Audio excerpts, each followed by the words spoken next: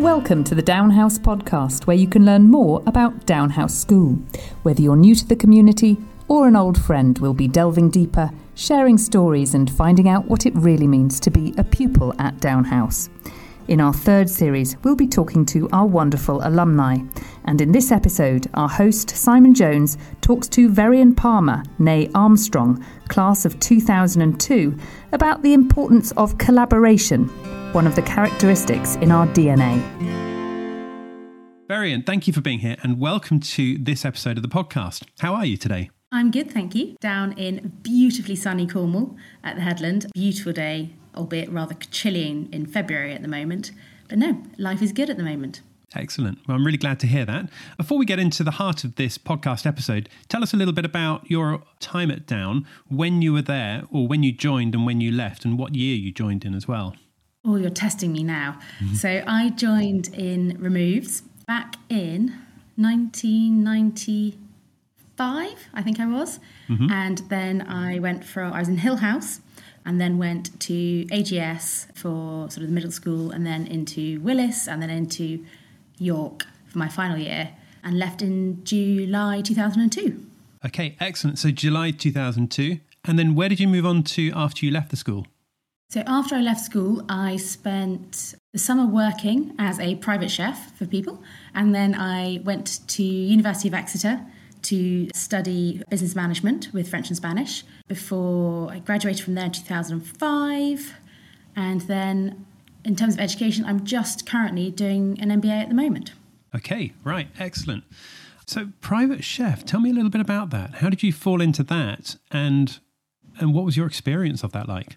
So, whilst I was at Down, I had a lovely teacher called Mrs. Petter, who used to run all of the cooking and the cookery. And she sort of took me under her wing ever so slightly. And I started doing a lot of cooking at school. I then did the Leiths course, which I loved. And when I then left school, I was employed by various European and UK families to go on holiday with them and cook for them, which was great fun. I got to travel all over Europe, living out of a suitcase and Heathrow or Gatwick Airport pretty much every other Saturday. But yeah, it was a fantastic way to explore Europe, whilst as at the time, what felt like an awful lot of money. And then tell us a little bit about where you are right now then. After I finished university, I went off and I've worked at various different five-star hotels in London, in Berkshire. And then I returned back to my family's business, a beautiful, iconic Headland Hotel and cottages down in Newquay in Cornwall. And I rejoined the family business as a director back in November of 2020, off the back of maternity leave while starting an MBA in the midst of a pandemic, which was challenging times. And I've been back here now full-time for just over a year. And yeah, it's amazing. It's great. So what is it that took you down that way? Obviously you mentioned that it's a family business. Of course, Cornwall is a long way from London, and you mentioned Berkshire as well, which I think was probably Clifton. Is that right? Yes, I was working at Clifton House in the hotel there. And then most recently, I was working at the University of Oxford. I was looking after all of the catering and the events. And it always used to make me chuckle somewhat that there were probably quite a few Down House girls coming through the various colleges and through the university departments that we just never knew each other at all. Okay, so now you're down in Cornwall at the family business. Tell me what it was like moving from, London, Berkshire, Oxford, and then being down in Cornwall. It's a very different part of the world, I imagine. Very different, but I'd grown up in Cornwall. So my sister, Wenny, who also went to Down House, and my brother George, we all grew up down in Cornwall. All three of us went away to boarding school. And I'd always had, I think as a teenager, you completely ignore how amazing the beaches are in Cornwall. Yes, they're great. And yes, it's fun to go and sit on them or go surfing, what have you. But you don't actually truly embrace how amazing Cornwall is as a place to live and just the sheer openness and the fresh air until you've been sat in an office or sat in work somewhere else and you yearn to come back down. And having two small children, two girls, myself, Rose and Tilly, was quite a big factor in the decision to move back to Cornwall. Awesome. And I'm sure that you're very happy there as a result of it. So let's talk then a little bit about the Headland, because I imagine that it's almost impossible to work somewhere like the Headland, which is very well known, without collaborating with local businesses. What experience have you had of doing just that?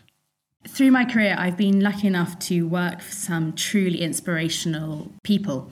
And for one in particular, constantly would embed into me that collaboration with others, helping everyone else around you to succeed, is the quickest way and the nicest, most enjoyable way for you to succeed yourselves. And so when I came back down to Cornwall, I really took charge of that remit within the local community around us. So we partnered up with Dick Pearce belly boards. We bought belly boards from them, and we now provide these belly boards to our guests for free to try and stop people from buying the polystyrene boards that sort of break up on the beach and just litter the coast of Cornwall after a busy summer. So with us trying to help them with their pilot scheme to get more small seaside villages and towns to stop selling the polystyrene boards and selling the wooden belly boards, we have a much bigger reach with our market, sort of our market share, our contacts. And so we've helped each other out. We've been able to get the message that we hold very dear to ourselves about protecting the local marine life on the local beaches, but by collaborating with one of the local surfboard makers, which has been really, really good for both parties. We have a number of other initiatives we do. We work with the Newquay Distribution Sharing Centre, where they had a lot of people last summer 2021, who were actually being turfed out of their accommodation they might have lived in for 5-9 years for Airbnb. And so we had homeless people. We were desperately looking for staff, and we had some staff accommodation. And it was fantastic that we had 11 people who were street homeless came to work for us. We provided them with a lot of additional support, and we accommodated them. And we've still got 9 people who were street homeless now working with us sort of 8 months later, which is really, really good. So it's a collaboration within the local community that really helps everyone to succeed. Now, you mentioned local community there. Why do you feel like it's important to collaborate with other businesses in the local area as opposed to businesses up in London or somewhere like that? Cornwall is one of the most deprived areas in Europe, and certainly pockets of Cornwall are incredibly deprived. You have children who are living in absolute poverty. And as one of the bigger businesses, we very strongly feel that we have to support everyone around us. And in turn, they often support us by coming to have their cup of coffee or come for a swim with us. And if everything can be distributed a little more equally amongst the people in Cornwall, if we can buy Cornish, so keep any money that's coming into the county, keep it within Cornwall. Don't buy meat from Leeds, buy Cornish meat, because then that money then goes into the pocket of the farmer. It's much, much better to try and keep the pound in Cornwall if you can. Interesting that you mentioned about meat, and I'm just thinking back to Jeremy Clarkson's farming program, which I think a number of people listening to this right now may have watched, and that's kind of one of the things that he tends to promote a fair amount of, is the idea of people buying meat in their local area, as opposed to, you know, back in the 90s, the idea of New Zealand lamb being promoted on TV and a lot of people buying, you know, meat from other countries. I'm presuming that you buy your meat locally in that case, given that you've mentioned that as an example. What other examples are there of buying local produce? So, I mean, it's a little bit challenging in Cornwall because pineapples and mangoes and fruit that everyone likes to eat, avocados, don't grow that well. So we do have to buy some fruit in from out of county, of course, though we are now just starting to look at carbon footprints, and we're having a massive question mark over avocados at the moment and passion fruit, because their carbon footprint is huge for actually what they provide for us. But no, we tend to buy what we can from Cornish suppliers. So our lobsters come from Newquay Harbour and things like that, and it's not, for us, it's not just about food. If we can buy our uniforms, if we can buy our wallpaper, whatever we can buy, if we can buy it from a local company and keep the money in the county, we really will. Our furniture here gets made in Cornwall. We try and do everything we can to support the local economy. I love it. I really, really do. It all sounds great. But let's just jump back to your time at school for a moment, because I believe that you were deputy head at AGS and that you played lacrosse for the school, and you were the athletics captain as well. Tell us about the teamwork skills that you gained from your time at Down. I think what makes Down so special is that whilst from an outsider looking in, a lot of girls will look the same. There's a lot of perception about the type of girl that goes to Down House. But I think if you've been to school there, you realise that actually everyone is very, very different. My upbringing coming from Cornwall was very different from some of my friends who grew up in central London, and everyone has so many differences. And I think in terms of getting people to work to come together as a team, the house system was so strong. And it's fascinating now, if I ever talk to any younger Down House girls, one of the first questions would be, which house were you in? It's so important, that idea of the boarding house, and you're it's not so much the actual physical house, it's about the group of people you're with. And that's really crucial. And as a team, I think, as a school, there's a lot of work put in around getting people to do things together. So house music, house drama, house lacrosse games, things like that. And even now, I still recall lots of lounging around on beanbags, watching movies, eating an inordinately large amount of popcorn that we'd made in the microwave. Seemed to be a fairly standard weekend practice. It probably is still the same nowadays, I think.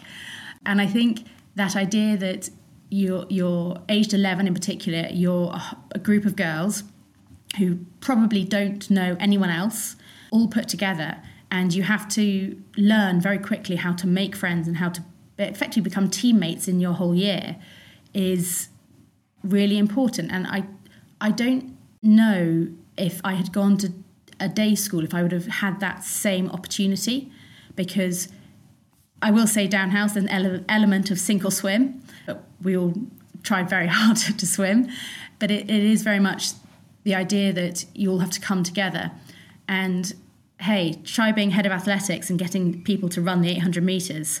No one likes doing that. And it was very tough at times to try, as I progressed through the school, to try and encourage others to get involved with sort of things I was doing or things that some of my other friends were trying to organise. One of my friends, Catherine Lang, when she was trying to get us all to go and do morning runs at sort of 6 a.m. for lacrosse practice, and trying to encourage us all to do things that we really didn't want to get out of bed to go running. But yeah, it was all good fun. And I think you learned how to get everyone else to try and do what you wanted them to do to a certain extent. But it's quite a good skill to learn in life.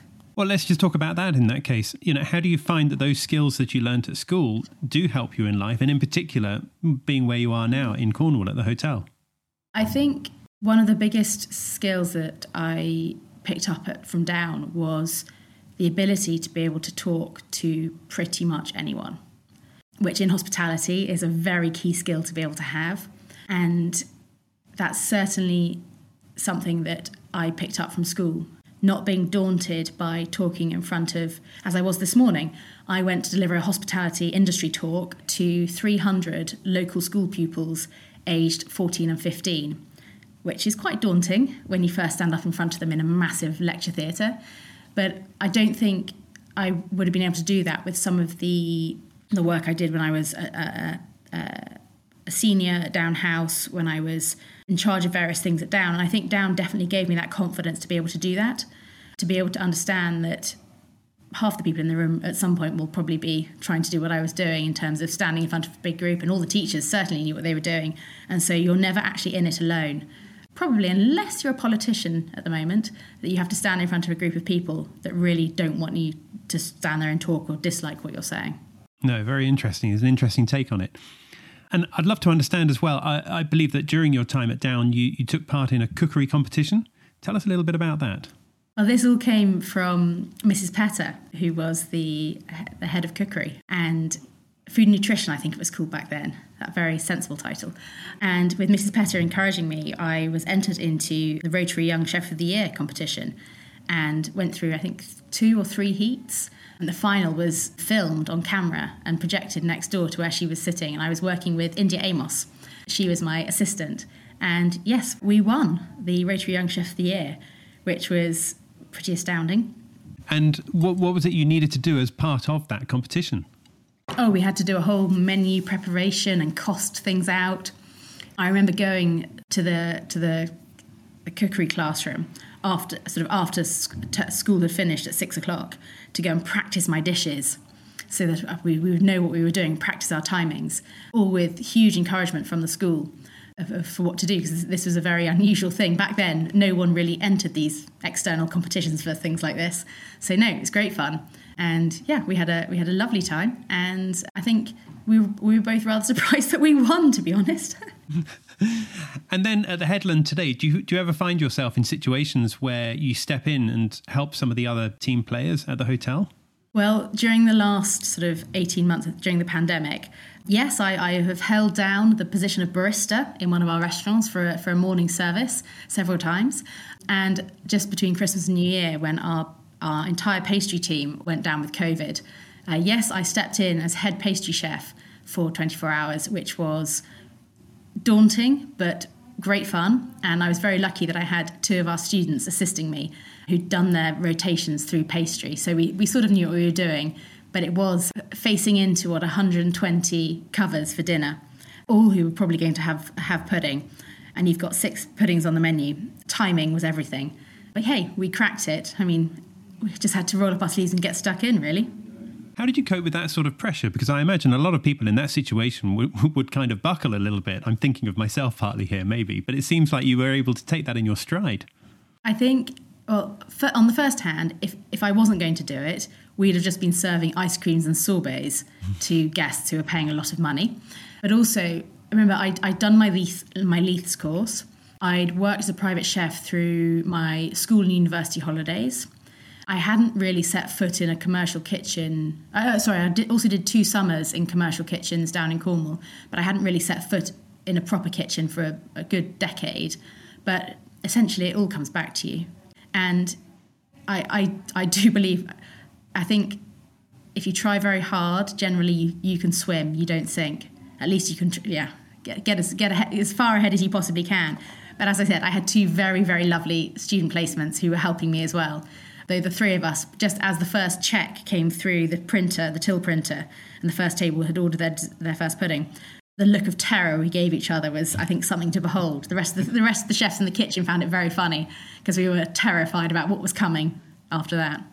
Excellent. I love that. That's very good. That's very good. And then I also believe you joined as a non-exec board member of the Pride of Britain Hotels Consortium. Tell us a little bit about that. Yes, so the Pride of Britain hotels are a collection of about 50 of the sort of private, independently owned hotels in the United Kingdom, all of which are beautiful hotels to stay at.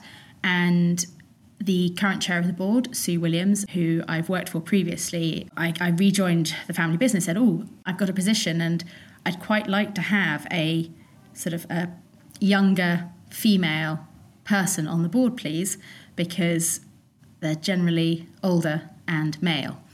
And I said, well, you know what I'm like. I don't hold back. I'm going to be sort of wanting to get things going. And she said, absolutely, that's what I want you for.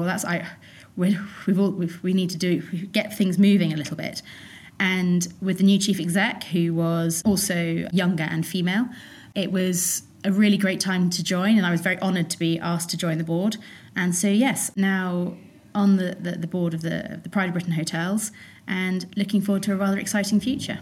And tell me what kind of leadership skills you feel are important to achieve any kind of successful partnership or collaboration.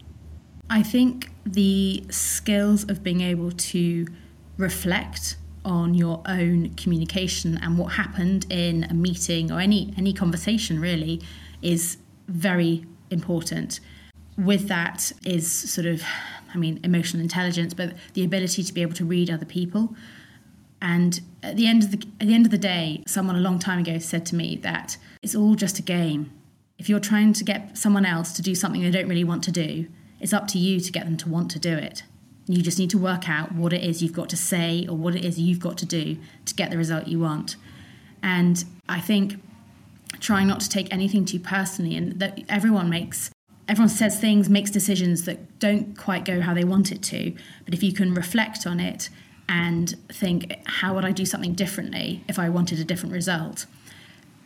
Quite often, if it comes around again, you might win the next time. I love the way you said it's up to you to get the person to want to do it, as opposed to it's up to you to get the person to do it. There's a big difference between those two, isn't there? I think that's probably indicating my style of leadership there. I'm not a highly dominant leader. I want everyone not to like me, but to want to row my way, to set their sails on my course.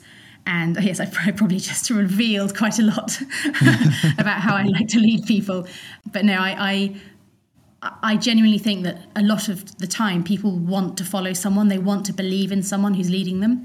And if you can help people to see where you're going, what you're doing, you're halfway there. People will want to follow you. No, I love that. I really do. Veryan, we need to bring this episode to a close in a moment. But if anyone's heard anything and wants to find out more about the Headland Hotel, how should they do that? I've had quite a few down house girls who've come for work experience, either, well, not at the Headland, but at the various other locations that I've been working in previously. And I'm very happy to welcome any work experience that any of the down house girls would like to do, or just have a chat about hospitality or event management, or they have no idea what they want to do, but maybe hospitality might be fun. And yeah, anything else really, very happy to be contacted, and probably to drop me a line on email. It's a very easy email address. It's Veryan, so Veryan, at headlandhotel.co.uk. Awesome. Veryan at headlandhotel.co.uk. That's excellent. Well, thank you so much for that. And thank you for your time. Thank you for giving it up and being here today and talking to us today on the subject of collaboration. Thank you very much. It's been lovely. Thank you. So that's it for this episode. To find out more, check out the school's website, downhouse.net. And our next episode is coming out soon. But in the meantime, thank you for listening to this one. Don't forget to follow or subscribe so you can stay in touch. And we look forward to seeing you next time. Bye for now.